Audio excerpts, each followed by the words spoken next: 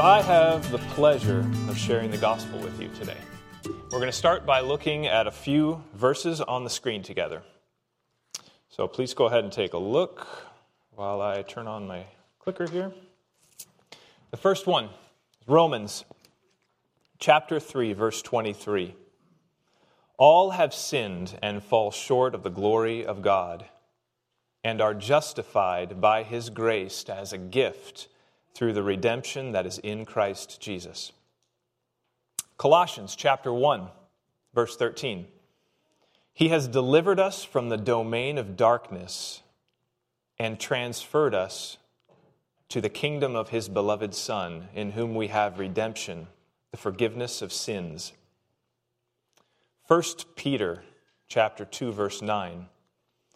But you are a chosen race, a royal priesthood, a holy nation, a people for His own possession, that you may proclaim the excellencies of Him who called you out of darkness into His marvelous light. These are statements of truth that are given to us in the Bible, and they describe people who have acknowledged Jesus as their Savior and as the authority over their lives. Now, what I've done is kind of separated each of these scriptures into two parts, because each of these three scriptures has something in common. There's a before, and then there's an after. So if you look at them, in the one in Romans, all have sinned and fall short of the glory of God. That's the before. And are justified by His grace. That's the after. The one in Colossians, He has delivered us from the domain of darkness. That's the before. And transferred us to the kingdom of His beloved Son. That's the after. But you are a chosen race, and it continues on from there. But really the end is what I want you to look at in the one in 1 Peter. He has called you out of darkness, that's the before, and into His marvelous light, and that's the after. And that's really the basic premise of the gospel. It's about something that happened before, it's who I used to be, and then it's who I am now. And really, what God is teaching us through the gospel is that it's about moving from sin into righteousness. It's about moving from darkness into light. Now, whenever we decide to meditate on the gospel, like what we're going to do this morning, we kind of have to make a decision about which side of the story we're going to focus on. Because on one hand, you could focus your energy on looking at this righteousness. How glorious is this righteousness that God has achieved on our behalf? What was His plan to make it happen? The execution, the aftermath, this glorious future that we have in a relationship with God. That would be like focusing on the righteousness side of the story. But on the other hand, we could also look at the other side, and we could focus on how grave was that sin that we found ourselves in. How deep was the pit from which we have been rescued? We can think of how bleak was that darkness.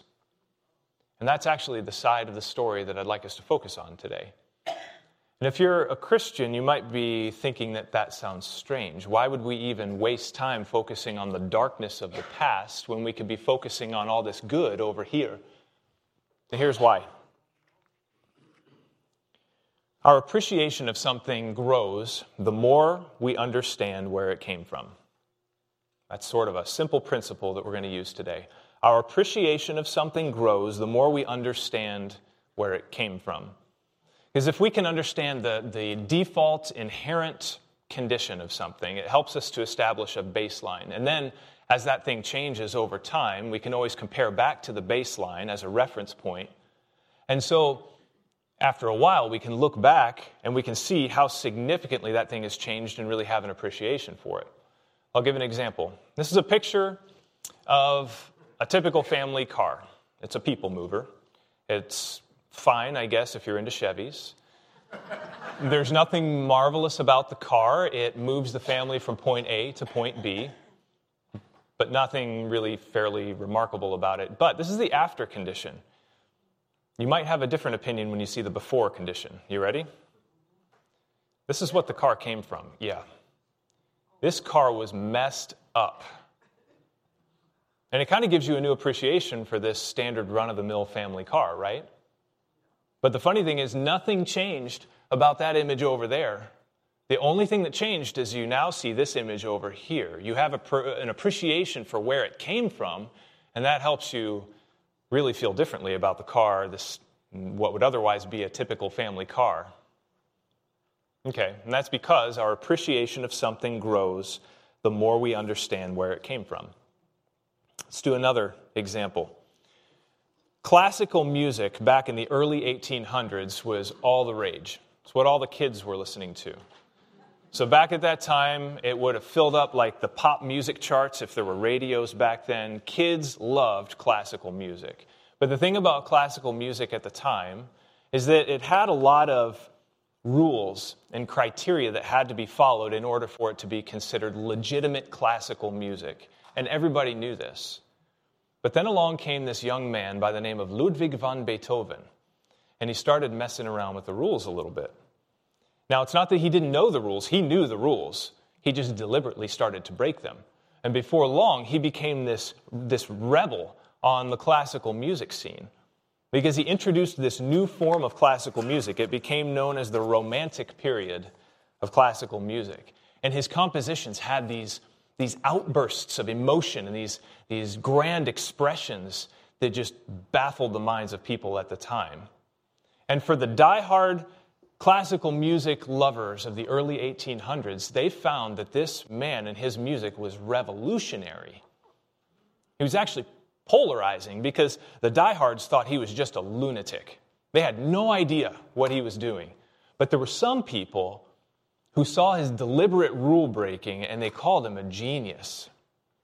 But either way, whether at the time you thought he was a lunatic or a genius, Beethoven and his music were remarkable. And that's because the people of the early 1800s had ears that were tuned to the way classical music was supposed to be at that time, before Beethoven. They understood the original condition of classical music in a way that we can't hear. If we were to hear Beethoven's music right now, it would probably sound like classical music to us. We just kind of shrug our shoulders. We'd probably call it elevator music. It's blasphemy, right? But that's just because our ears are not tuned to the way classical music was supposed to sound at that time, right? And because of that, we'll probably never have an appreciation of Beethoven's music. And all of that is because our appreciation of something grows the more we understand where it came from. It's the same way with the gospel. Our appreciation of salvation grows the more we understand the sinful nature where we came from. So, the sinful nature. This is a word or a term that's described in the Bible as the default condition of a person. And depending on your English translation, you might see it in different ways. Sometimes you might see the words in sin, or you might see the words in the flesh. But really what it's all saying is that the default state of a human being, the baseline, the starting point for a human being, is hopelessness. Hopelessly separated from God for eternity. Now, if the gospel message tells us that we can be restored to God, that message will become more and more amazing to us the more we understand the depth from which we've been pulled, the sinful nature. So that's what I'd like us to talk about today. We're going to start by reading Ephesians chapter 2. Tom read it for us in the beginning, but I'd like us to read it again. And let's see, I'm going to back up a couple of slides. There it is. Ephesians chapter 2, verses 1 through 3, page 976, if you have a Bible on your chair. Here's what it says. And you were dead in the trespasses and sins in which you once walked, following the course of this world, following the prince of the power of the air, the spirit that is now at work in the sons of disobedience, among whom we all once lived in the passions of our flesh, carrying out the desires of the body and the mind, and were by nature children of wrath, like the rest of mankind. What if we conducted a nationwide survey with this one question? Deep down at the core of every human being, are people inherently good? Now, I haven't conducted the survey. I don't know what people would really say. But I'd be willing to bet that most people would say, yeah, people are inherently good. Yeah, okay, some people come off as a little bit arrogant or prideful or angry or selfish or greedy, but really, when it all comes down to it, yeah, there's an inherent good inside everyone. And we want to believe that's true. It even sounds reasonable, doesn't it? But what I want you to know is that that belief is completely false. It couldn't be more false. The Bible tells us an entirely different story. The Bible tells us that deep down inside every person, at the very core, there is the opposite of good, evil. And that is the default inherent state of every person. And I'll show you. If you look back here at Ephesians chapter 2, and remember, this scripture is talking about who we were before coming into a relationship with God. Look at the very last verse and what you see up on the screen there. We are described as children of wrath. That is such strong language. Children of wrath. But this is a consistent theme all throughout Scripture. Let me read you Romans chapter 7, verse 18. You don't have to go find it. I'll just read it for you here. This is Paul speaking. I know that nothing good dwells in me, that is, in my flesh. It's another term for the sinful nature. Paul even goes further than that. In 3 separate letters that he wrote in the New Testament, he describes us as enemies of God. And all this together is essentially saying that our true condition before knowing Christ is one of hopelessness, depravity, rebellion, enmity toward God, incapable of anything good. Now, here's the risk in going along with this popular belief of the inherent goodness in people. See, if I believe that my heart was inherently good, that means that one day I met Jesus and I got better. And that becomes my personal testimony, like my personal account of the gospel. And it goes something like this. I started my life as a pretty good person, I think, deep down inside. And, one day, somebody introduced me to Jesus, and I started reading the Bible, and I started to learn how to live, even better than I lived before. I learned how to be a really good person. And so what really happened in the end is Jesus took me from being pretty good to being really good. And that, my friends, is a weak, puny gospel. Weak, flimsy, puny gospel. Because if you were already okay before you met Jesus, what need did you have for salvation? Like, did he, give you a little sanding off of the rough edges, little spiritual polishing? No. The Bible tells us that before we met the Lord, we were wretched creatures, deserving of nothing but wrath upon wrath from God. We were enemies of God. We were directly opposed to everything that He is, void of anything good. God had every reason to destroy us. He had every reason to just wipe out our memory for all of eternity, because that's what God does. He annihilates His enemies. He takes every trace of sin and of evil, and he just wipes them all out. So the only thing that remains is the glorious, holy perfection of who He is. We were not on His team. As much as we want to think about ourselves being on God's team from the very beginning, we were not. We were His enemy. We were the villain. And in the story of God, the villain does not win. Think of it this way. The heavenly host, all the angels in heaven would have applauded. They would have glorified God at our destruction because we were His enemy. Dan, I was personally His enemy. But would you believe that the moment I called on His name for help, He took me from that wretched place and He made me perfect in the spiritual realm. perfect, not like pretty good, but sinless, stainless, bright white, no wrinkles, because he no longer sees that wretched creature that I used to be. Instead, he looks at me and he sees the righteousness of Christ because I wear him. It's all over me, and that's the gospel. Do you see the difference? There's the weak, puny gospel where it's like, yeah, I was a pretty good person before, but Jesus enhanced me. He made me a better person. I went from being pretty good to being really good. Weak, puny gospel. Compared to the magnificent, glorious gospel where Jesus wipes away every memory of that wretched creature that I once was, and he calls me perfect and calls me his son. But we will never see it that way until we understand the depth from which we've been pulled. The sinful nature. Sometimes I think we view it like this. If you can imagine in your mind in a giant football field where the entire human race is lined up on the 20-yard line and God is in the end zone. And all of humankind is straining to make it through the defense to be in the end zone with God. And God stands and he looks out at all the people and he's like, I'll take you, and I'll take you, and I'll take you. No, yeah, you, yep. And we think to ourselves, that is so unfair. But here's the reality. While we're all lined up on the 20-yard line, we are not inherently trying to strain and get into the end zone.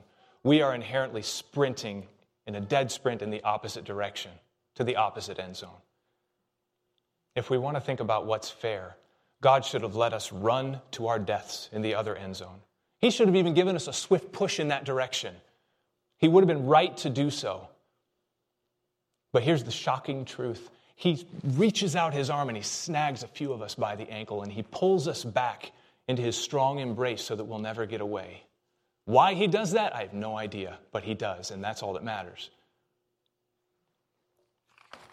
Maybe when you think about all of this talk about being an enemy of God, it seems extreme, you know? Because when you think back on your life, you imagine, you know what, maybe I was never super friendly toward God, but it's not like I ever had anything against him, you know? Or maybe you're someone here who has not committed your life to Jesus and you just feel indifferent about him. It's like, I'm not passionately in favor of Jesus, but I'm not passionately against him either. The Bible tells us that indifference toward God was never an option. We always have been and we always will be either his enemy or his friend, and nowhere in between. Romans chapter 5, verse 10 describes us as enemies when God made his first move toward us. Colossians chapter 1:21, listen to this, says we were formerly alienated from God and hostile in mind. You know, for some of us, it's going to take some faith to believe that we were actually hostile toward God. That's the way it is with me. I never felt that way. But just like it requires faith to believe that Jesus can make us righteous when we don't feel righteous, it requires the same kind of faith to believe that we were once his enemy when we didn't feel like his enemy. The Bible says it's so, and so it is so. Because sin is our nature. Now let's talk for a few minutes about where it came from. It's not something that we learned, and it's not something we picked up along the way. It's inherited. We were born with it. Now, how is that possible? How are we plagued with this sinful nature in the first place? The Bible tells us that it came from one man, from the first man, Adam. Now, to understand how all this works, we're going to read a big section of Scripture right now.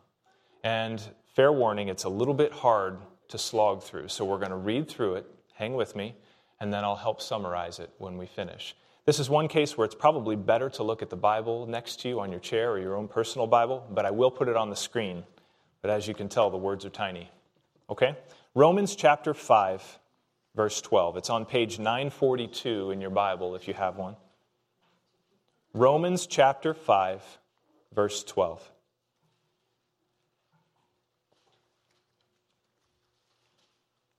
I'll read. Therefore, just as sin came into the world through one man, and death through sin, and so death spread to all men because all sinned, For sin indeed was in the world before the law was given. But sin is not counted where there is no law. Yet death reigned from Adam to Moses, even over those whose sinning was not like the transgression of Adam, who was a type of the one who was to come. But the free gift is not like the trespass. For if many died through one man's trespass, much more have the grace of God and the free gift by the grace of that one man, Jesus Christ, abounded for many. And the free gift is not like the result of that one man's sin. For the judgment following one trespass brought condemnation, but the free gift following many trespasses brought justification. For if because of one man's trespass death reigned through that one man, much more will those who receive the abundance of grace and the free gift of righteousness reign in life through the one man, Jesus Christ. Therefore, as one trespass led to condemnation for all men, so one act of righteousness leads to justification and life for all men. For as by the one man's disobedience the many were made sinners, so by the one man's obedience the many will be made righteous. Now the law came in to increase the trespass, but where sin increased, grace abounded all the more, so that as sin reigned in death, grace also might reign through righteousness, leading to eternal life through Jesus Christ our Lord. Everybody take a deep breath. That is a lot of scripture. Let me help boil it down to the main point. Here's kind of what this whole thing is saying. One man can single-handedly alter the eternal destiny of the entire human race by one action. This is a principle that the Bible is teaching us, and it's a pattern. I'll say it again. One man can single-handedly alter the eternal destiny of the entire human race by one action. Okay, so it's a pattern.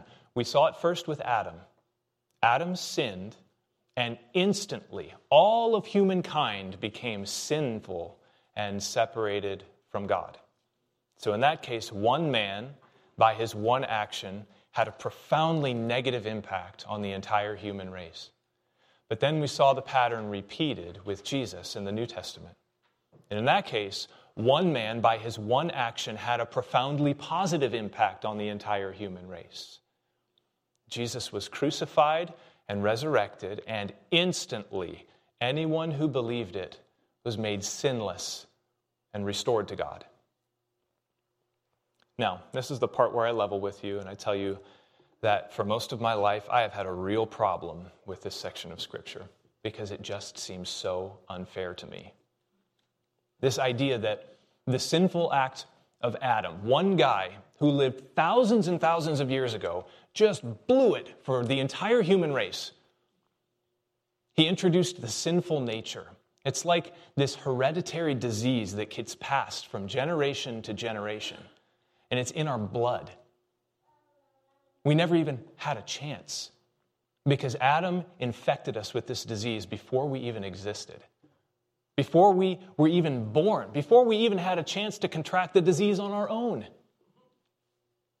And I get it that I have to be infected with the disease so that I understand my need for God, so that I can come to Him for a cure, and that draws me closer to Him, and that's a good thing, and I get that.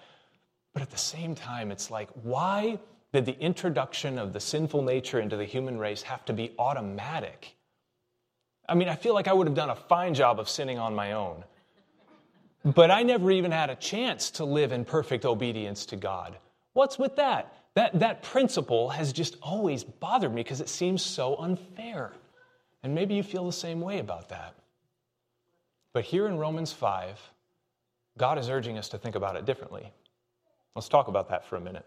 Remember, this is a pattern. So, God does this all the time in the Old Testament. He introduces us to a pattern so that we can see it first in the Old Testament, and then we can understand what to expect from Him in the future, like in the New Testament. In this case, He introduced this principle with Adam so that we would be familiar with it already when we see Jesus in the New Testament. Here's how it works. we're able to understand how Jesus can single-handedly make us right with God apart from our own effort, only because Adam first single-handedly made us wrong with God apart from our own effort. Even if Adam had never sinned, of course, we would have all sinned plenty on our own, right? We would have dug our own graves. But if we had gotten into this mess all on our own, don't you think we would have been tempted to try and get out on our own?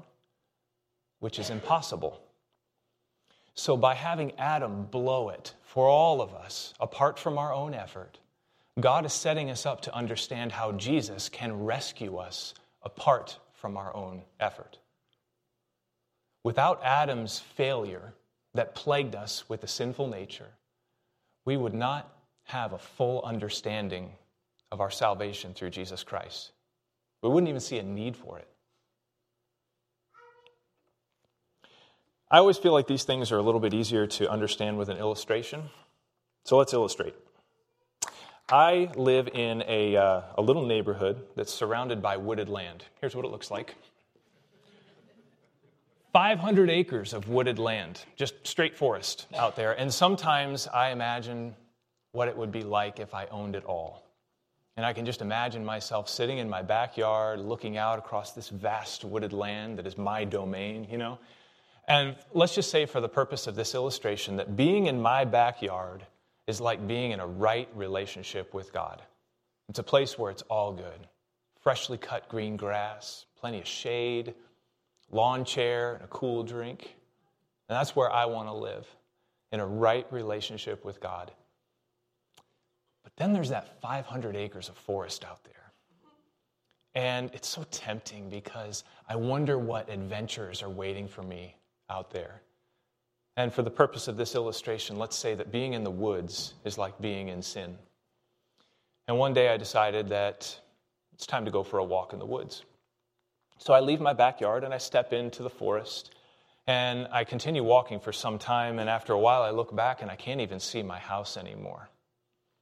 It's like stepping out of a life of obedience and a right relationship with God into a life of sin. And the woods is fantastic.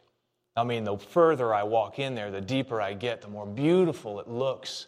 All the rich colors and the sounds of the different creatures. I'm enjoying myself so much that I completely lose all track of time. But just like plunging into a life of sin, at some point it just stops being fun when you realize how far you've wandered. So the sun's starting to get low in the sky when I finally realize I have no idea where I am. And I'm starting to get a little bit nervous. My feet are sore, my belly's rumbling. I'm pretty sure I just walked through a patch of poison ivy. It's about to get dark. I don't have any shelter. I don't have any food. I can't get stuck in the middle of this woods in the dark. And I start to panic a little bit. And I think, you know what? I need help. So I reach for my cell phone. And before I dial the number, I just take a pause. Okay, deep breath. Let's think about this for a second. I am literally lost on my own property. This has the potential to be really humiliating. I do not want the authorities to come and rescue me just so I can end up on the evening news as that guy who got lost in his backyard. That would be super embarrassing, and I have my dignity to preserve. And that's when I come to the most foolish conclusion of all. I don't need to be rescued.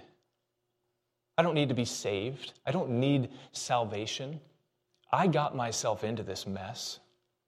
I'm going to get myself out. So I put my phone away. And I set out on retracing my steps. And I start looking for footprints. And I start looking for broken sticks on the ground and rustled up branches from the path that I took to get here. I start undoing all of those sinful behaviors that led me here. And instead, I do good things to reverse the effect. Because I figure, surely, if I can do enough good things, I can retrace that path in the right configuration and get right back into correct, right standing with God in my backyard. And I'm pretty sure I can do it all on my own. I think that's how many of us view the Christian life. We imagine it like, I have this inherent goodness in my heart.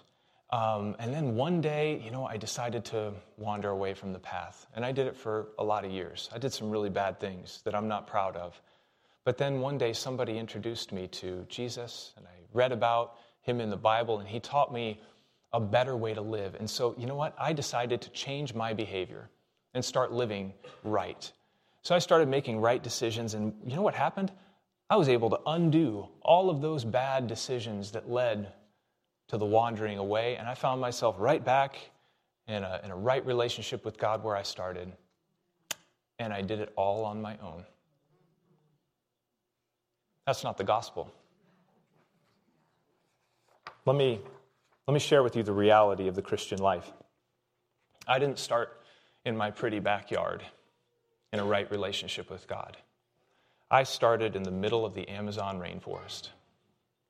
This is what it looks like from a satellite image of South America. Let me zoom in a little bit. Now remember, the forest behind my house is 500 acres. The Amazon jungle is 1.3 billion acres.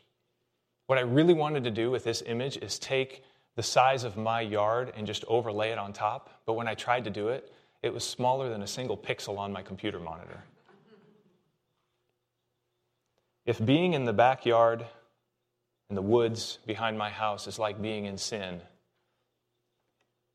then being in the middle of the Amazon rainforest is complete alienation from God, the sinful nature. And I didn't wander in there on my own.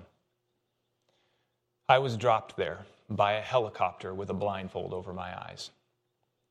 And the moment my feet touched the ground, I rip off that blindfold just in time to see the tail end of this helicopter lifting off and blowing through the trees. And I hear the sound of its rotor as it roars off into the distance.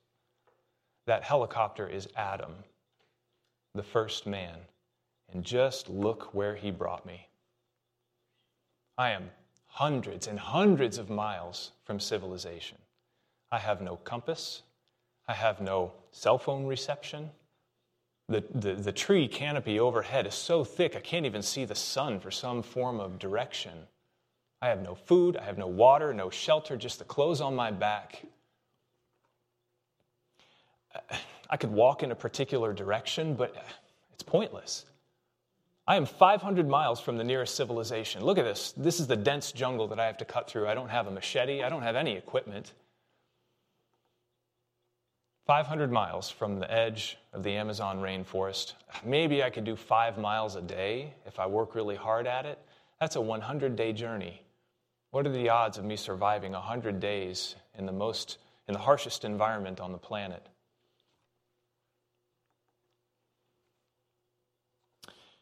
This alienation from God, this sinful nature where I have found myself is so oppressive that I can't possibly think of getting out on my own. I have no steps to retrace. I was placed here with no view of how I even got here in the first place. Now, I could try to do some things to earn God's favor, but why? I am so separate from Him. I'm so isolated from Him. It would be pointless. So I decide to hunker down and just try to stay alive for as long as I can. And after a few days, I just give up all hope. And in my weaker moments, I almost imagine that helicopter coming back to save me. But that's ridiculous because, first of all, that helicopter is the only thing that could possibly save me because no one else on earth even knows where I am. But then I try to push those thoughts out of my mind because in this dense jungle, 1.3 billion acres with this solid tree coverage overhead, no helicopter on earth could find me even if it wanted to. So that's the point when I decide that the best idea is to just lay down and die. Just as I'm about to fade away, I hear a faint but familiar sound. It's the sound of an engine and a rotor. And the trees part, and out of nowhere, this helicopter appears. But this time, the helicopter is not Adam. This time, but it looks so much like the first one. This time, the helicopter is Christ. Remember how Romans chapter 5, verse 14 tells us that Adam is only a prototype of Christ who is to come. 1 Corinthians 15:45, calls Christ the second Adam. Without that first helicopter dropping me in such a desolate place, I never would have longed for a second helicopter that looks just like it to come and rescue me. Without Adam's failure that plagued us with the sinful nature, we never would have longed for salvation through Jesus Christ. We wouldn't even see a need for it. There's much to be said about how Jesus accomplished this heroic rescue. His plan, his execution, the aftermath. It's such a good story, but we don't have time today. For that, you can read the book. You're all holding it in your hands. Let's pray together.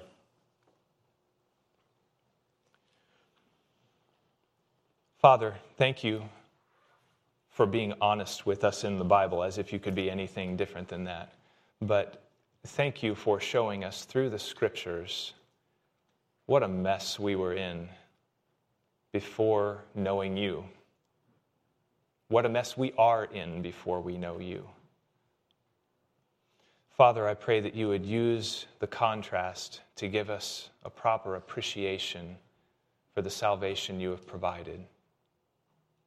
I still have no idea why you did what you did, why you would take a bitter enemy and at great, great cost to yourself would make that bitter enemy the closest friend. Thank you for doing that. Thank you. Thank you for that. We just think about how bad it would be if you had not done that. Father, thank you for this free gift of salvation that you have offered. I pray that you would move each person here to take a step closer to you.